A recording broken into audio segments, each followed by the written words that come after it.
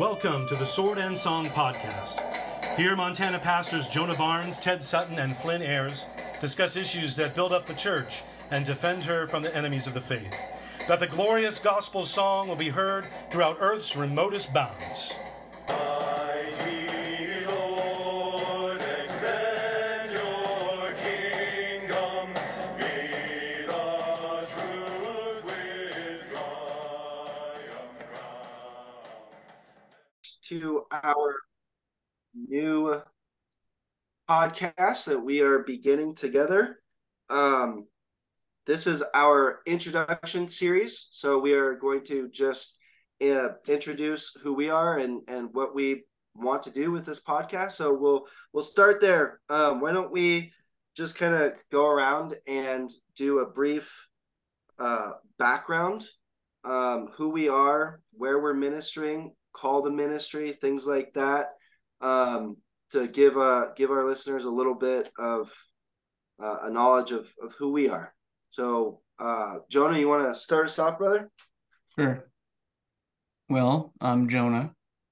I've been ordained 10 years now. I was ordained in the Reformed Church in America and then jumped ship post haste. Got out of there and joined the CREC 8 years ago. And I've been pastoring in the capital of Montana, in Helena, the last 8 years. I'm married and I have 4 kids. And my favorite color is blue. Okay, all right. Where did you serve in the Reformed Church in America? Yeah, so I did internships and all of that kind of stuff back in West Michigan and got my first call as pastor to a small town church in Wisconsin. Okay. Which was Were you actually a senior pastor? No, I came in as the associate pastor, but then about a year into my pastorate there, he retired, and so I was the only guy for quite a while. But they never changed my title. I just did everything, but had the same title. Same pay, more work. Yeah. All right, cool. So you now serve in a CREC church, and for those who may not know what that stands for, what does that abbreviation stand for? The Communion of Reformed Evangelical Churches. Okay, good. Yeah, we are all 3 pastors serving in the CREC, the Communion of Reformed Evangelical Churches. That was Jonah. All right, brother Flynn, how about you? Well, I actually have a question for Jonah. Oh, there you go. So why did you jump ship? Oh, I was getting in trouble. So I was going to be placed under discipline by, they don't call it presbytery over there. It's a Dutch reform. It's called the classis. And in that form of church government, the minister has his membership held by the classis or presbytery, not the local church. And I was going to be placed under church discipline by the classis and have my ordination revoked because of my views on women in ministry, which is that they can't hold office. So, yeah. So and then at the church I was at, I had 9 elders, and none of them would publicly support me. So with the classis against me and with my leadership not supporting me, I needed to get out. So, did you go to seminary, and a denominational seminary? Yeah, I had to attend the RCA seminary in Holland, Michigan over the course of a couple summers to get some of my required credits in. But my main seminary was Grand Rapids Theological Seminary, which is right across the street from Puritan. I would have gone to Puritan, but it was not an accredited seminary at the time. And then I also did some coursework down at Calvin Seminary. But my main coursework was at Grand Rapids Theological Seminary. Great place. They're a fun bunch for a bunch of Baptists. Yeah. Well, that's awesome, brother. And how long have you been married? What year is it? 13 years. I won't ask you to say your anniversary date, just in case you You forgot it. Well, don't Oh, want to get you in trouble. It's in May 15th. All right. Good. That's Oh, awesome. good. I was going to say we're already in trouble with this podcast with our wives, so that's not good. Yeah. Well, I got an easy anniversary date. But Jonah came through. Good man. Yeah. Just setting the standard high. So the RCA and now your transition to the CREC, both of those denominations are Reformed. Right. Did you grow up Reformed, or was that a transition that you went into, or?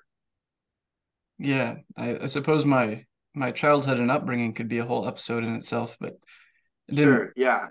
The quick and skinny, I didn't grow up a Christian, and when my parents separated, we moved to a new school district, and my first friend was a pastor's kid. And then if I wanted to stay the night at his house on Saturday, I had to go to church on Sunday, and it happened to be an RCA church, and I was baptized there, and I got my first Bible there. And it actually was a very liberal church, so they were Reformed in name only, but the pastor was an open theist, just all sorts of women elders, affirming of homosexuality, all sorts of crazy stuff that no Reformed person would uphold. And I started noticing those differences as I was reading my Bible. They gave me a Bible and it changed everything.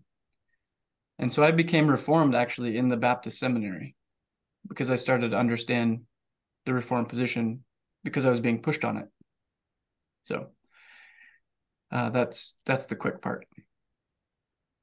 Okay, So, that's cool. yeah, at the Baptist seminary, I was convinced of baptizing babies. That's right. Yeah. That could be another episode, right? Yeah, right. Yeah. Yeah. Sacraments. Yeah. We'll put it on the list. Yeah. Well, thanks, brother. I appreciate that. Flynn, how about you? Why don't you give us a little bit of an introduction to who you are and where you minister and things like that? Yeah. Well, I'm Flynn Ayers is my name, and I'm pastor of Christ Church Missoula, CREC Church here in Missoula. And I've been here in Missoula for 2.5 years. It'll be 3 years in February, but I've been ministering in the CREC since 2010, maybe 2009, a little before that. But I've been ordained as a minister of Word and Sacrament since 2010, and married 32 years. 32 years. We have three grown children and 4 grandchildren, with 1 on the way. So really 5 grandchildren. One just is due in March, I believe. That's awesome. Yeah, and I since Jonah picked his favorite color, I was going to pick one, but I can't think of a favorite color now. What's your favorite book of the Bible? Oh, yeah, that's too tough. You know what? I'm going to say it's Judges right now, because I'm going through the book of Judges, and I'm absolutely having a blast. That's right. Every pastor's favorite book is the book he's preaching in. Yeah. It is a blast. We're having a lot of fun with it. And our song of the month is Psalm 80. We do a song of the month. Our Psalm of the month is Psalm 83, which is an imprecatory psalm with some pretty difficult language for probably most Christians in the church today. But it recounts and praises the victory of God and his kingdom, particularly battles in the book of Judges. So victory over Sisera and Jabin, victory over Oreb and Zeb and Zalmunna, victories of Gideon and Deborah.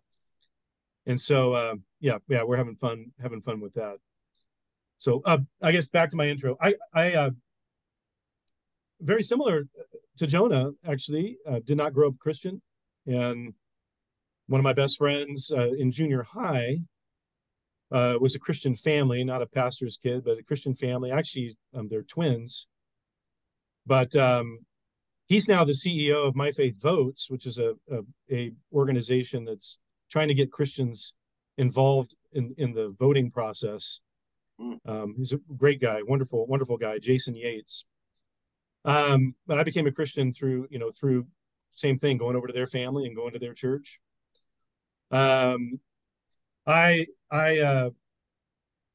was a baseball player, but in Colorado State University, the only thing that I really liked, the only thing that was really motivating me was being a part of the Navigator group, and similar to Jonah, really everything focused on the Word of God. I had a hunger for the Word. The Lord placed a hunger for the Word in my heart, and but I didn't really get serious about my walk until I was a senior in high school. But in college, I learned that there were Christian schools.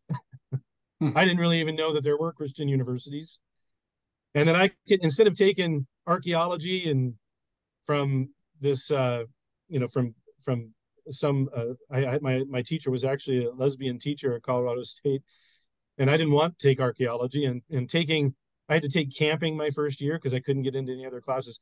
I found out that you could take. There's a class called camping.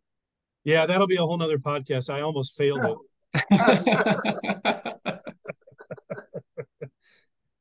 I won't go into that now, but I did. I learned about Christian universities.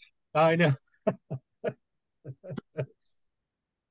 The people that I was with at Colorado State, the Christians that I was with there, knew about a school called Azusa Pacific University in Southern California, and they had a good baseball team. And so I ended up transferring there because I realized I could be taking class instead of the classes I was taking at Colorado State, I could be taking Luke and 1st and 2nd Samuel, and that just blew me away.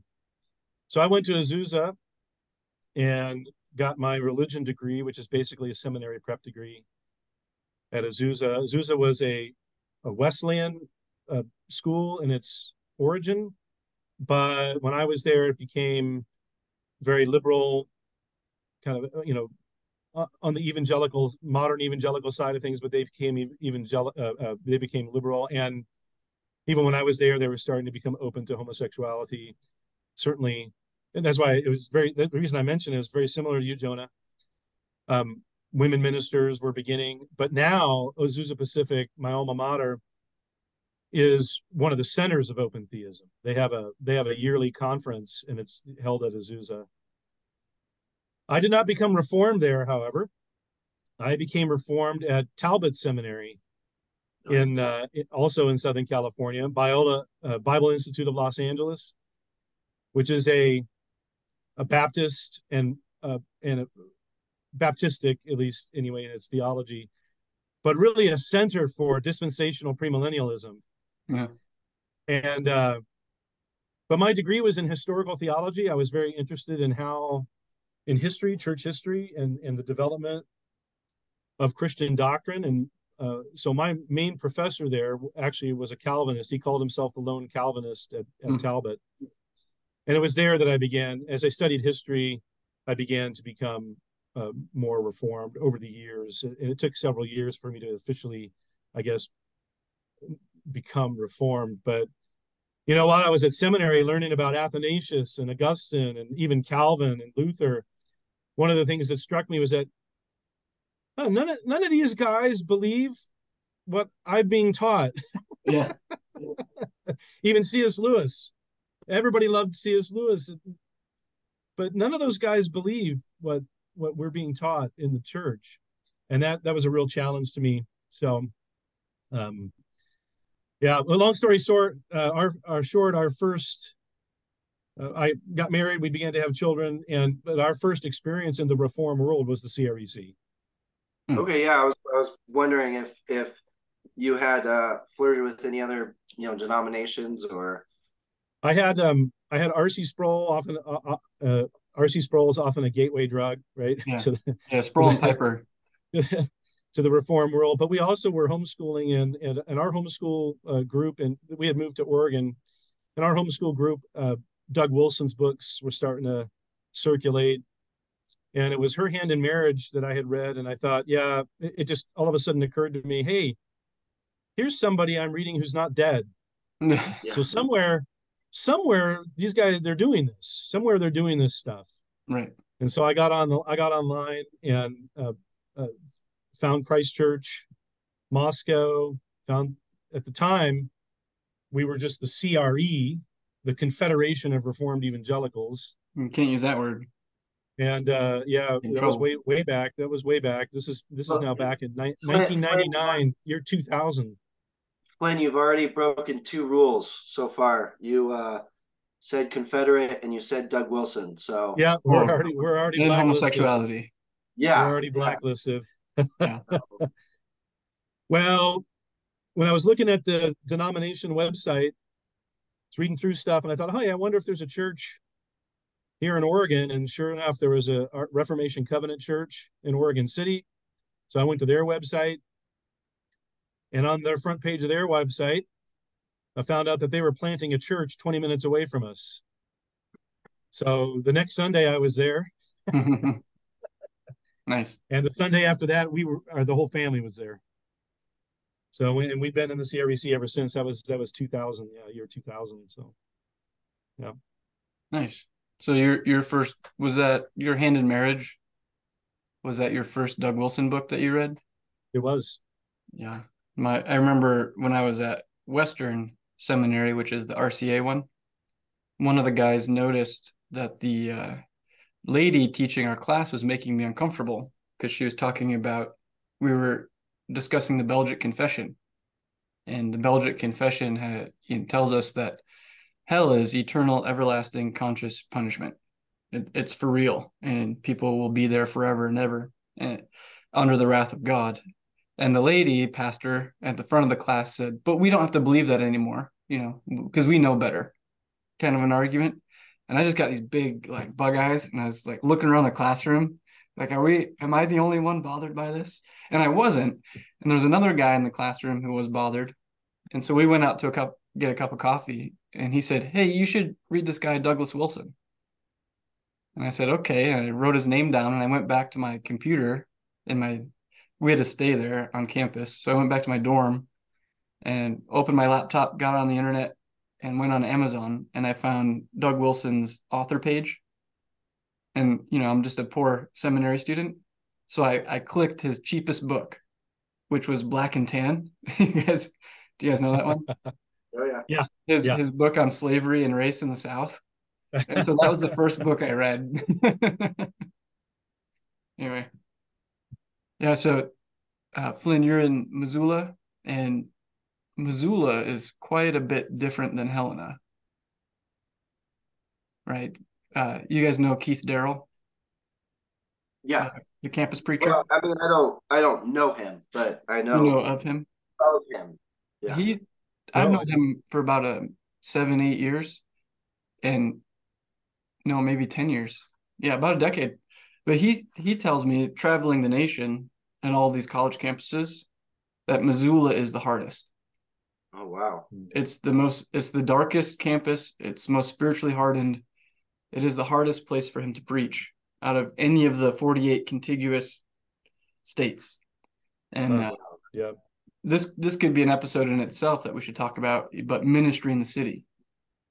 And so I was going to ask you, what do you think is the hardest aspect of ministering in a larger city like Missoula? Well, we have a lot of challenges, not necessarily immediately related to the difficulties of ministering in a pretty liberal city in Missoula, but Missoula is quite liberal, and I pastored for 5 years in Eugene, Oregon, and Eugene is, kind of in some ways the heart of of liberalism and the heart of everything that's going on in Oregon. But it's interesting, and pastoring and ministering, being a Christian in Eugene was difficult. Missoula has a little more angst to it than even in Eugene. In Eugene, those that are opposed to the gospel, woke ideology, homosexuality and all that stuff is large and in charge. They run the show, and they're not really threatened by anything. But in Missoula, we live in a pretty conservative state, and there's a lot of pushback. And so Missoula has become, I think, a gathering place for woke ideology and liberal thinking. And they're a little more defensive. They're definitely more aggressive. They're just more on guard. and so that makes sense to me that it would make Missoula, a pretty tough place to minister on the university campus, because they're way more aggressive. Yeah. Because they're just more threatened by what's going on around them. One Right. of the challenges for us, though, and this is not necessarily related to that, but most of our families that have been coming, most of the new well, I should say all the new families that have come, and most of our families actually don't live anywhere near Missoula. Oh, wow. And so that's a challenge. So we live, most everybody lives down in the Bitterroot, and which is much more conservative. Once you get out of Missoula County and you get into Ravalli County, Mm-hmm. it's a much more conservative area. We only have 3 families right now that actually live in Missoula. And so it's challenge that proposes a unique challenge as well, just because we just don't have people, in Yet. the area. You don't have people yet. Yeah. Yet. Right. But the Bitterroot is growing, and we have a new family that is looking to join, and that's where everybody's moving. So, yeah. But I think that would be the biggest challenge, one of the biggest challenge. Well, okay, so that's on the liberal side of things. I think they're just a little more aggressive. They're also very entrenched. So the entire Missoula City Council, is completely given over to anti-Christian, anti-church ideologies, definitely woke. When I first moved here, they just embraced, or they just put into action, something called the JEDI Initiative. Justice, Equity, Diversity, and Inclusion. Oh yeah. Which now they're getting federal monies. Missoula is one of 8 other cities in the United States that has this JEDI initiative, and it comes from it's the fuel is coming from the University of Montana in Missoula. They have a whole department that's dedicated to wokeizing your town, basically, and but now they're getting federal monies to get the JEDI initiative goals and ideas implemented into every aspect of community life. And it's not things that you would think, they're not out there saying, hey, promote homosexuality, but you get rainbow flags in public transportation system. You get the health community, needs to have certain things in place to make things easier for indigenous peoples, so for example, it's Providence, but it's St. Patrick's Hospital in town, Christian, right? Catholic. On their page, on their front page, you get, guidance and direction to where you need to go. But then there's this massive paragraph on the bottom apologizing to the indigenous peoples, for us occupying their land, and thanking them for, all that kind of stuff. So that's the kind of stuff that the JEDI initiative is able to push and to get implemented. And it's, like I said, it's public transportation, it's health, it's community events, it's odd, things that maybe you wouldn't necessarily think. So yeah, Missoula is a tough place.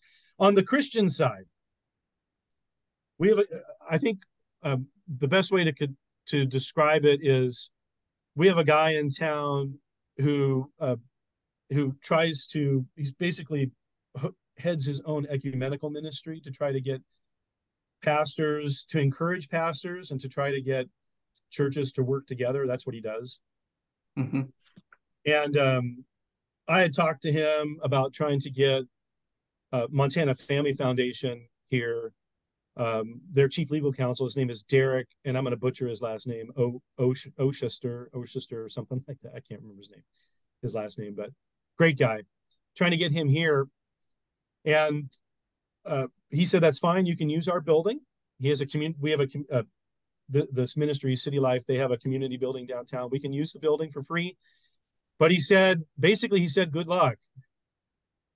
Oh. He said, make sure I tell Montana Family Foundation that, they have to do all the promotion, and that he's been here for 10 years. In his estimation, the church here is and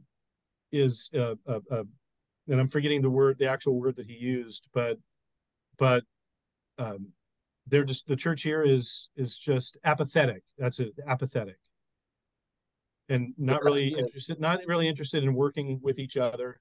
Yeah, that's pretty similar here in Helena as well. Yeah, just trying to meet with other pastors is like pulling teeth. Yeah, right. that's true for us here out in Billings as well. So, I think it's just maybe a Montana culture thing. The strong libertarianism that's deeply rooted within Montana life and culture. Right. Yeah. Well, Yeah, good. I think that that that'll be something we talk about for sure. I'm sure it will. That independent spirit in the West in general, Right. Yeah, can absolutely. work against the building of the church. So yeah. All right. Yeah, that's enough. Yeah, Ted. We need to Ted, hear about the you. host for today's show. Appreciate it. Well, my name is Ted Sutton. I am the third pastor. I serve in Billings here in Montana. So another big city in Montana. I'm married. I have 7 children, 6 with us and 1 with the Lord. So our third son passed away 2 days after he was born. So he's with his Lord now and doing better than all of us. So Amen. yeah, and I have kind of a similar path as you guys. A little different. I did grow up in a Christian home.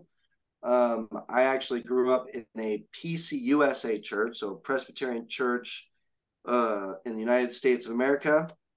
Which, if you guys know anything about that denomination, they are apostate now.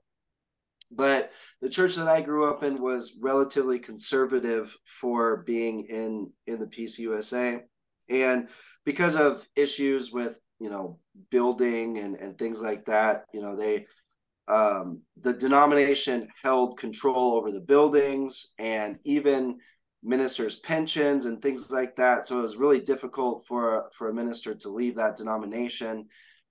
So our pastor that I grew up with decided to stay for those kinds of reasons. But I grew up in that church. I grew up in a Christian household. Grew up going to church, involved in youth group, things like that. And then I would say, while that was true, and I believe I belonged to the Lord, I probably wasn't walking with the Lord the way that I should have been in high school. And then shortly after high school, I joined the United States Coast Guard and went active duty for 6 years. I was stationed in New Jersey and then Michigan. We can talk about that a little bit more if we want later. And it was in Michigan, so my second unit, that I began to feel the Lord kind of really refocusing and reshifting my priorities, and church was one of them. So I found a good church out there, got plugged in, started becoming real good friends with the pastor of that church. Unfortunately, that pastor is now apostate, but it was, the Lord still used that experience in my life, and yeah, that's when he started kind of calling me to ministry. I got married in 2012, and then I went to San Diego Christian College, and I became reformed at this college, and this college is a dispensational college. I think we all owe a lot to the Baptists. That's what I'm gathering from this. Right. Strongly dispensational. In fact, I don't know. Do you guys know who Dr. Jeremiah? David Jeremiah? Yeah, Dr. David Jeremiah is. Yeah, Yes. no, I've been. Yeah, he's got like a new book every other year about how it's the end. Yeah. Exactly. Yeah. So that was the school that I went to, was on his campus, or on his church campus or whatever. Our campus was on where his church was. And so connected with that ministry. So highly dispensational. Although a number of the profs were Calvinistic, kind of 3.5, 4 point pointers and that. So, yeah, like you guys, gateway drug, right? MacArthur, R.C. Sproul. And so my transition into Reformed theology started with those guys, became a 5-point Calvinist. Then I accepted John Calvin into my heart fully and became a Paedo Baptist. Yeah, I like it. And so here's where it really gets interesting.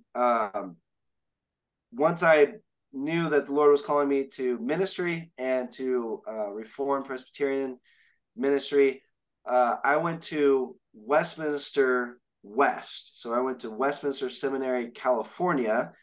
That's because I lived in San Diego, and that was the closest Reformed seminary to where I lived. So I went there for 3 years. Then we can come back to that in a little bit.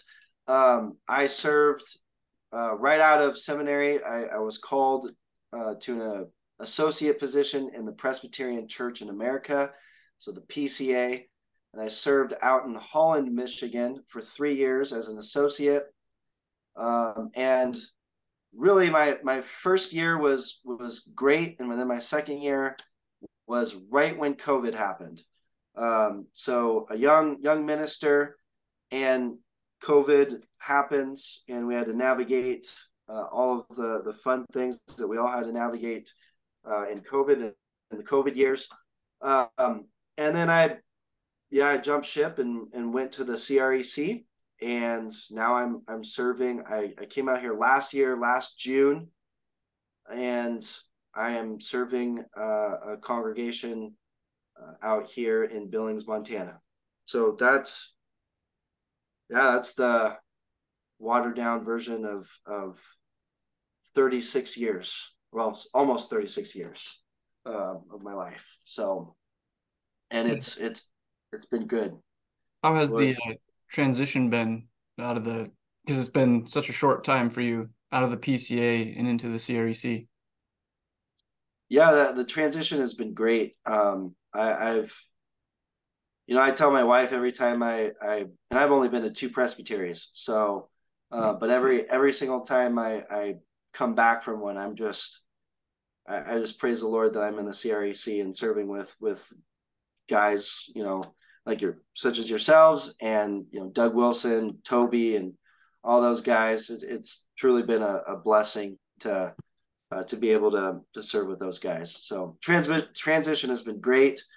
The transition from associate to senior pastor has also been a good transition. I have a great congregation. I have awesome elders. So the Lord has truly blessed us as we moved out here. Are Mike and Ryan the other elders, or are there any others? Mike and Ryan, and then we have one elder right now in training. Yeah. Okay. So, okay. I know Mike and Ryan, and they're just wonderful guys. Just great guys. Awesome guys. Couldn't have asked for better elders. Yeah. I really had honestly, I had a great senior pastor at my old church, and great elders as well out there. So, jumping ship wasn't because of anything that had happened in the church, my previous church, or anything like that. It was just time for me to move on and be a senior pastor. And the CREC looked like the healthiest of all the Reformed Presbyterian denominations. It looked to be the healthiest, and that was really the main reason for going into the CREC. All right, so I have a bunch of questions for you. Oh, yeah. Did you grow up? You grew up in San Diego then, in the PCUSA? Yeah, I grew up in San Diego. My wife also grew up in San Diego. In fact, we went to the same high school together, although we're not high school sweethearts. We were not we had the same friends because I was friends with her family. Her cousin played the quarterback. We all played football and everything, and So I knew who she was, but based off of them and not really because I hung out with her or anything like that. But we went to the same high school. So were you the reason I asked is my wife went to Hilltop High, and so did her uncle was a teacher there, and also her parents both went to Hilltop High. But that's in Chula Vista. Were you in San Diego proper? we actually were in East County. So we East County. Okay. yeah, Santee Lakeside. And so I went to West Hills High School. So Gotcha. And she also grew up in the PCUSA, but the PCUSA church that she was in was in Chula Vista. oh wow. Okay. Yeah, well, and my wife actually, she grew up Baptist, and not, non-denominational, which I think they were affiliated with the SBC. So yeah, she had to jump ship with me, and Yeah. uh, yeah, the But you Lord. were in a PCUSA church out in East County. Yes, I served as an intern at a PCA church in La Mesa. Okay. All right. So next question. How come you don't hate the CREC? I thought That's PTA a- guys hate this Coming year. from Westminster, West. I say that because in the last 2 years, we've had some encounters with guys that have graduated from Westminster West, and they have not gone well. But they've all been in the URC, not the PCA. But somehow you came out of there with, without Doug Wilson fever. Derangement syndrome. Yeah, exactly. Yeah, DW. DS. You didn't run away from the Federal Vision boogeyman? Yeah, yeah. So I usually the Lord brought about a number of different things while I was in seminary that I think contributed to a lot of this. Um, I I struggled with the original languages pretty hard. So to keep up with those, just the original languages was a task. And we did lose my son the second semester of seminary, so we were going through that. And then I really I struggled with a lot of the concepts. So I think because of all of that, the Lord kind of kept me from some of the oddities that are known at Westminster West. For example, their views of creation, their views on the Mosaic covenant. And I know a lot of these things need to be discussed in fuller, that we don't have the time in this episode, but they were, their two kingdoms view as well. And so I, as I was listening to it, as I was, taking notes, as I was doing all those things, I don't think I fully understood what any of those things really meant and the practical application of those things. So, I took it all in. There was definitely a strong, anti Doug Wilson vibe there through some of the different professors. But I never really had that. And I think the reason is because, I'm reading guys like Calvin and Turretin and Bavinck and, all the strong home run hitters in the Reformed tradition.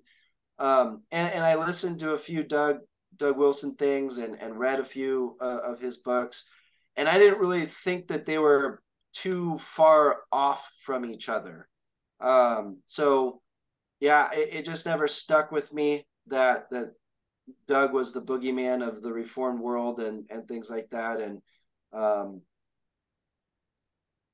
similar things happened with other guys that were being called Federal Vision that were just pretty staunchly Puritan Reformed guys. So I never had the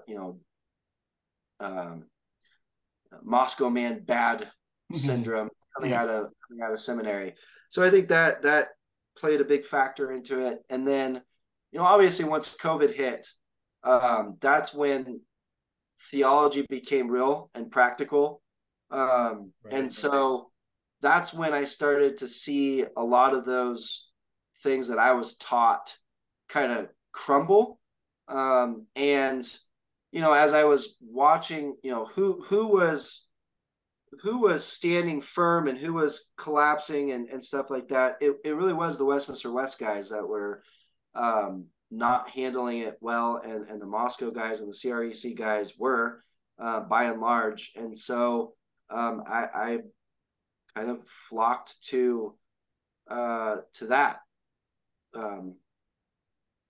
So yeah, never was a fan of some of the things that were being taught towards, guys like Peter Leithart. And it is interesting though.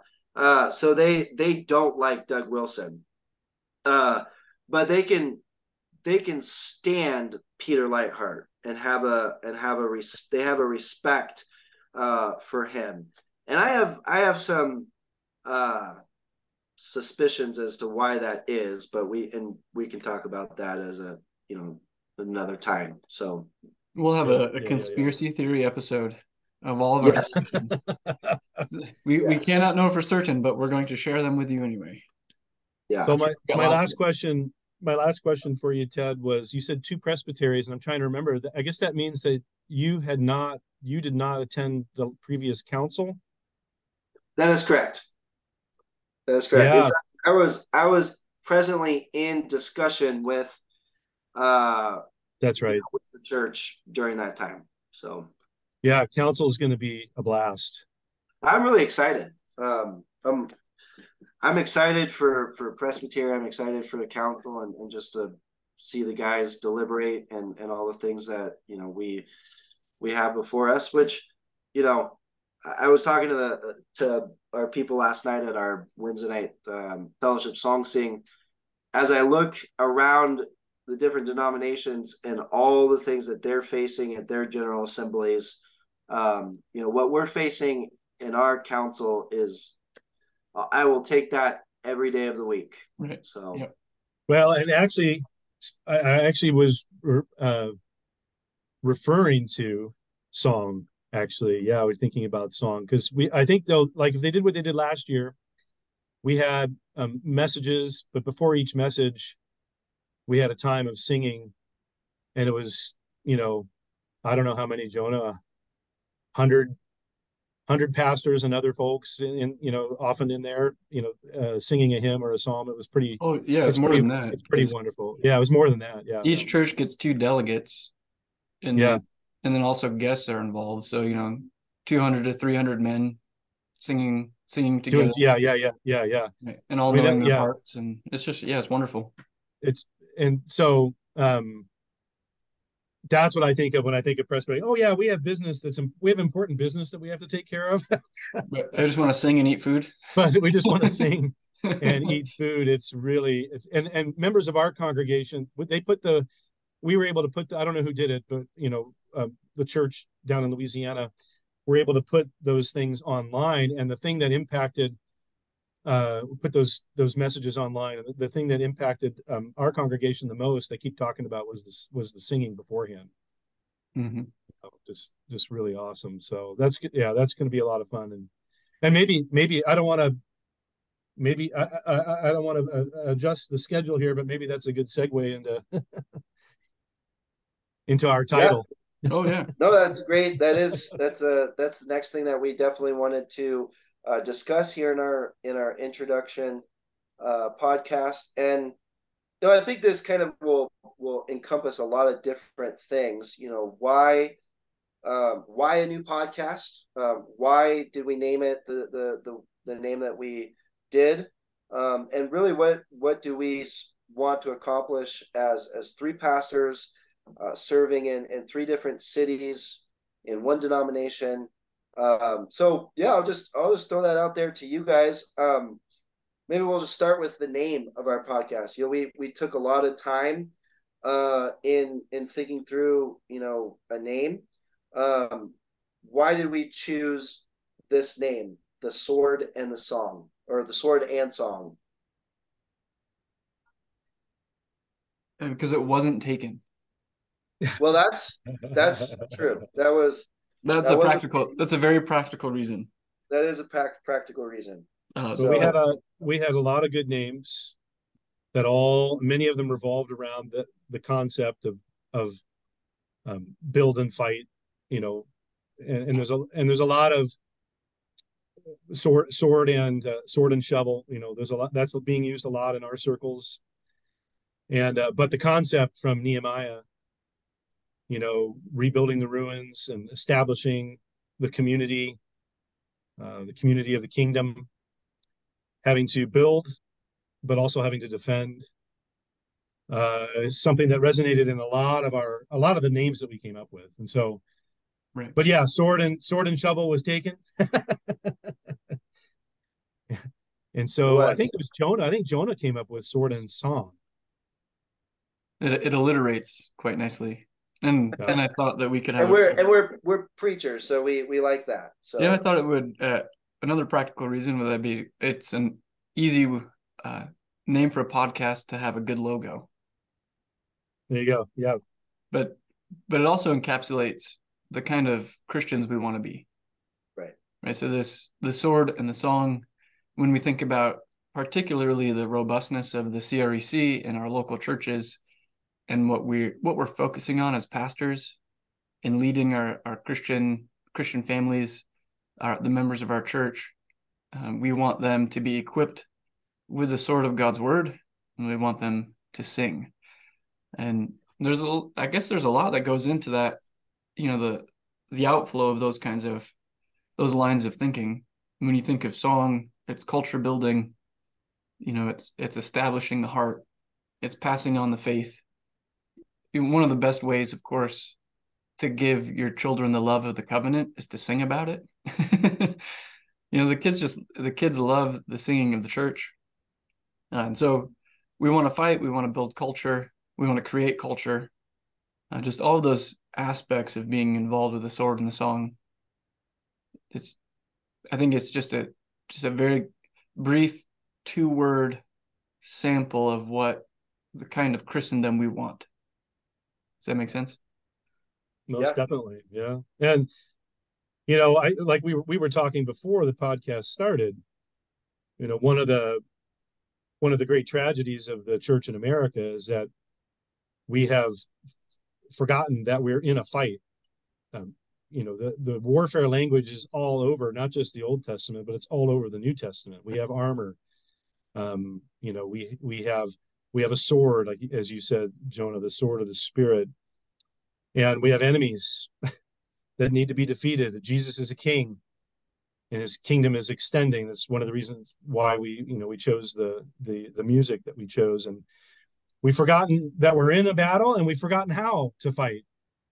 And you know, since I'm going through the book of Judges, I guess I get to give a little intro into the book of Judges. But you know, at the very beginning, after Joshua and Israel has finished conquering the promised land, and they distribute the land amongst the tribes, Joshua dies, and there's a description of how well the tribes did in getting rid of the rest of the Canaanites, the rest of the wicked. And Judah does pretty well, but as you go down through the list, things get worse and worse. And because they married the Canaanites, they married outside of the kingdom of God, they married outside the faith, and which led to idolatry and sexual immorality, and they forgot the Lord. Anyway, long story short, the angel of the Lord comes and says, hey, you know what? These enemies are still in the land to teach you 2 things. One is to see if you'll be faithful to the word of God, and the other one is to teach those who have not known warfare, to teach them warfare. That's what he says at the beginning of Judges, to teach. And that's really it's really where we're at today. We're needing to teach our Christians how to fight the good fight. And it's not the way we think, right? It's the Lord fights in a very, very different way. And so the other thing I would say too is that, you know, worship is praise, worship is glory, and everything you said, Jonah. building culture, but worship is also warfare. And many of our hymns and psalms that we sing are battle hymns and they're battle psalms. And to learn those again are very, very important. You know, music traditionally has been a part of warfare over the centuries. But yeah, so that, you know, and the my favorite example of that is Jehoshaphat, right? Being surrounded. And he goes to the temple and says, Lord, we don't know what to do. We have no power over the enemy, and all our eyes are on you to deliver us. And the Lord says, okay. Not exactly in that, probably The Flynn accent. paraphrase. That's my accent there. All right, Jehoshaphat, this is what we're going to do. I want you to take all the Levites, all the pastors, right, all the priests, and everybody that plays musical instruments, and I want you to put them in the front line. Yep. Yep. So, and you guys know the way they used to fight back then is, you know, soldiers would line up on one side of a valley, and the other soldiers would line up on the other side of the valley, and they'd yell at each other for days. And we're better than you. No, we're better than you. And then eventually they would come crashing down into the valley and engage each other in battle. And if you're in the front line, you know, chances of survival aren't great, especially if you're carrying a trumpet and a flute. You know, so you can, but Israel under Jehoshaphat, they were faithful, and Jehoshaphat encourages them not to fear. And as soon as they start worshiping the Lord, they look at the other side of the valley and they all start killing each other. They didn't have to fight at all. And, you know, over and over and over again in the Bible, right? And in the Old Testament, the Lord tries to teach his people that the battle belongs to him, which is why worship is so important. So anyway, yeah. Yeah, there's another episode in the future. Work. Yeah. The theology of worship. That's right. But I think of, you know, Paul's word in Colossians 3. Let the word of Christ dwell in you richly, teaching and admonishing one another in all wisdom, singing psalms and hymns and spiritual songs. Mm-hmm. Right. So you have the two parts there. The word of Christ dwelling in us richly, and singing psalms, hymns, and spiritual songs. So I think the title really does, encapsulate the ethos of what the CREC is and what we want to be as pastors, and what we hope we teach our people to be as well. Yeah, I just had a conversation with a member of our church the other day, and he came out of a Baptist tradition, and now he's full on Reformed. And one of the things he said is that he celebrates how joyful the church is, and we were discussing that, but it's not like a flippant joyfulness where like nothing in the world matters, you know, we're just passing through, you know, we're on our way to heaven forever, you know, nothing matters because my soul's with Jesus kind of flippancy about the world. But we take the world very seriously, and yet at the same time we're also very joyful. And he appreciates how having what we would say the sword in the song creates seriously joyful Christians. You know, it's just a robustness, a firm foundation, and something, even when the culture turns against us and the government turns against us, we can sing in their faces. You know, it doesn't matter in that regard. We're still going to sing to our King, because whatever the outcome is, we win, right? Because we're his and he's already won. And so we're seriously joyful. We take the sword and we take the song and we enter into the world. So yeah, that's just... Isn't that ironic? What's that? When you don't fight, I think, you know, when you don't engage in the way you're supposed to engage, you know, I think we get robbed of joy.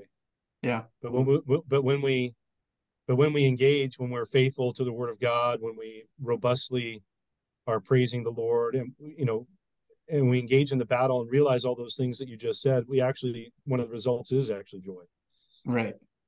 Yeah. Being a pessimistic martyr just doesn't make sense. Yeah. You know, we're optimistic, especially if we're going to be martyrs. Amen. Well, then that kind of, I think, maybe leads to maybe the last thing that we want to kind of discuss in our intro, and that would be, what is the purpose for this podcast? I mean, why another podcast? There are so many podcasts out there. Why do we really need another one?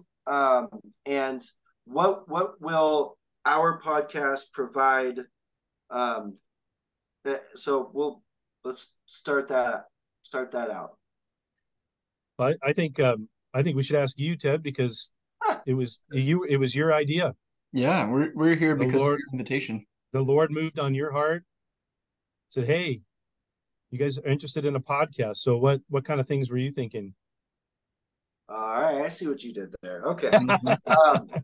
Yeah. So for me, it was, we live in a podcast age, which is great. I listen to podcasts, but one of the things that I think that kind of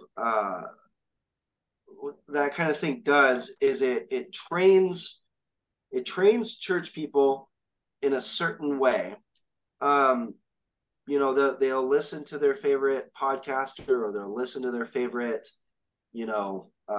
maybe preacher or whatever it is, and they'll hear a sermon, and they hear that sermon divorced from pastoral ministry. They hear that sermon divorced from Monday through Saturday, engaging in the church, in the life of the church, pastoral ministry, things like that.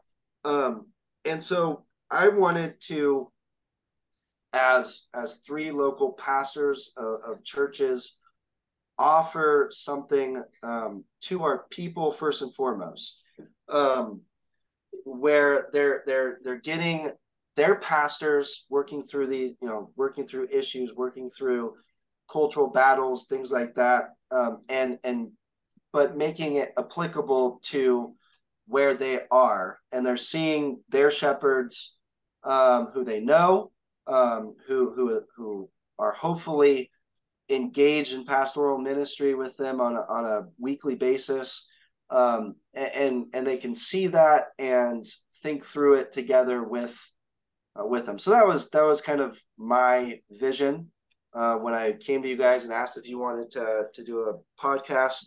That's what I was thinking through and thinking about. The local church and how we can assist the local church in that way. How can we be a blessing to the local church that the Lord has called us to? So I don't know if you guys have maybe other things that you think along those lines, or something else. Yeah, definitely. How about you, Jonah? You want to Yeah, comment? one of the reasons why I thought, yeah, why not? When you had invited is because the internet is the printing press, of our age.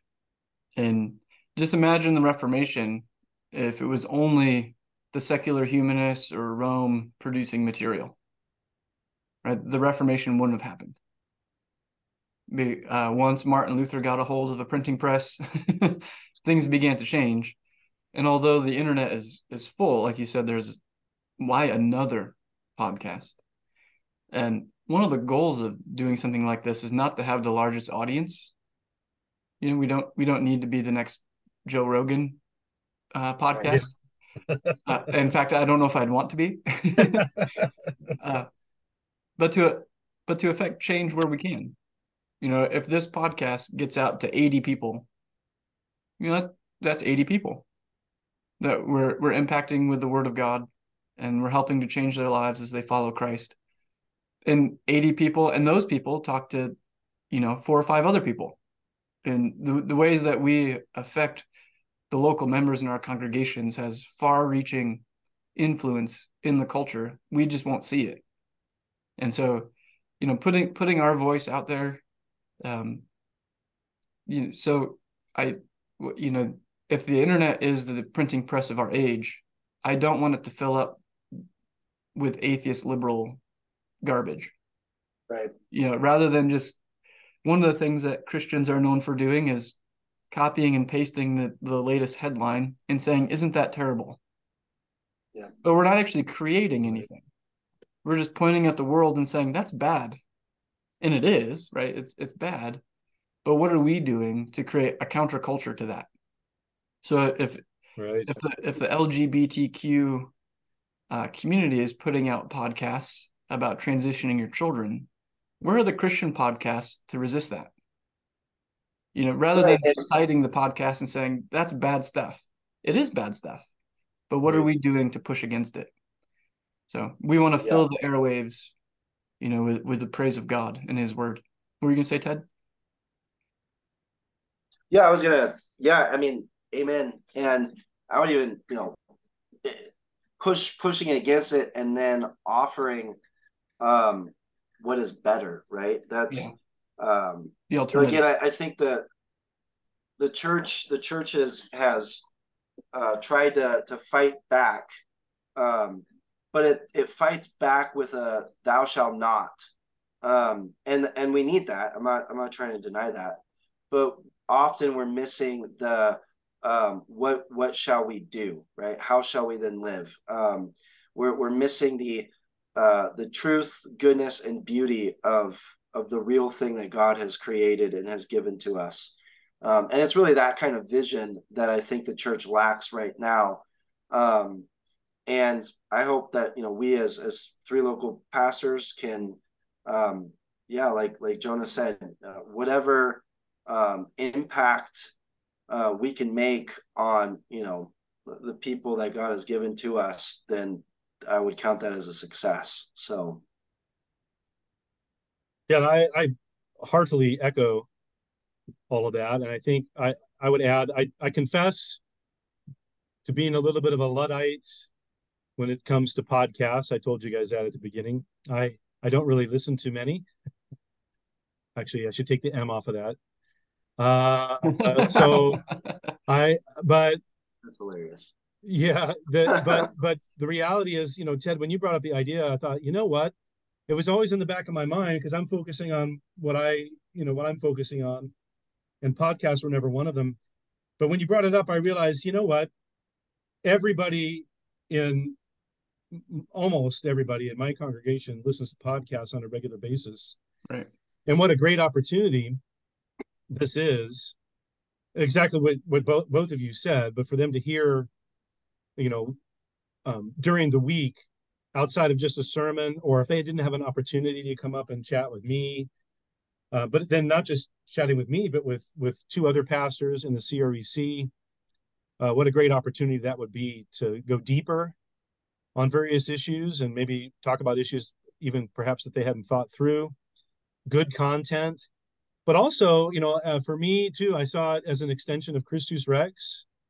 So, hopefully our annual three church get together and so also an opportunity for members of my congregation here in Missoula to hear you guys. And so there's also, a continued connection between the three churches throughout the year that I thought, yeah, this is a great idea. So thank you, Ted, for thinking of it. Yeah. My pleasure, so I'm hoping that we make it available to members of our congregations. I'm hoping that folks will be able to listen, be edified by it, and that it would foster greater depth of faith in the members of our congregation, but also greater depth of a connection to Helena and to Billings as well, and just creating that unity that we have in the CREC. So,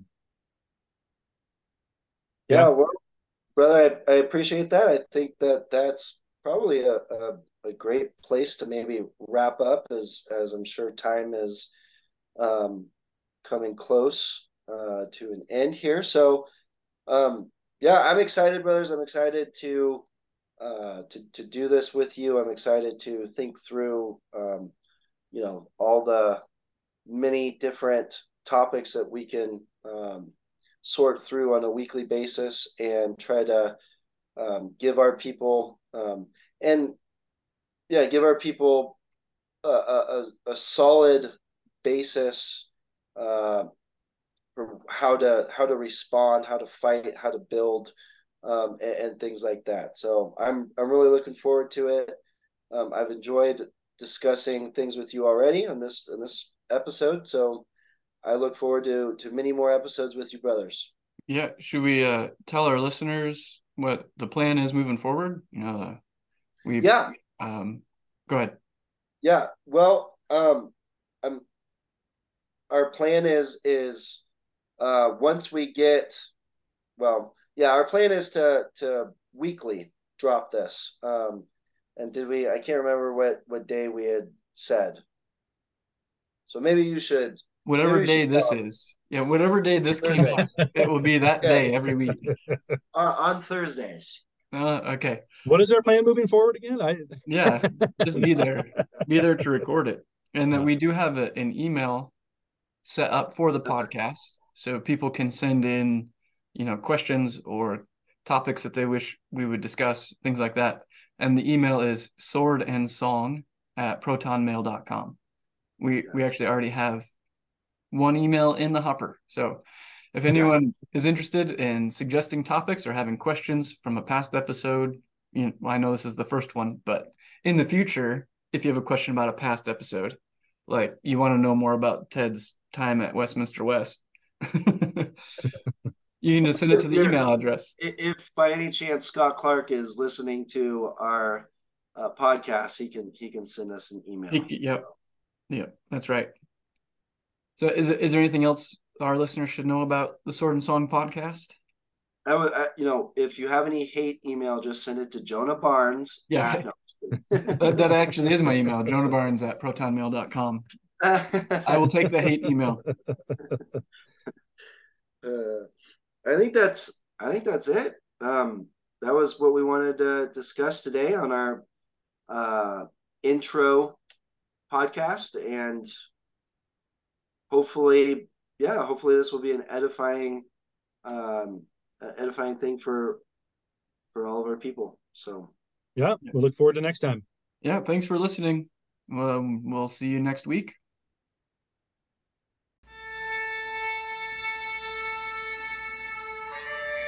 Thanks for listening. If you enjoy Sword and Song, please share and subscribe. We encourage you to send your comments and questions to swordandsong@protonmail.com. See you next time.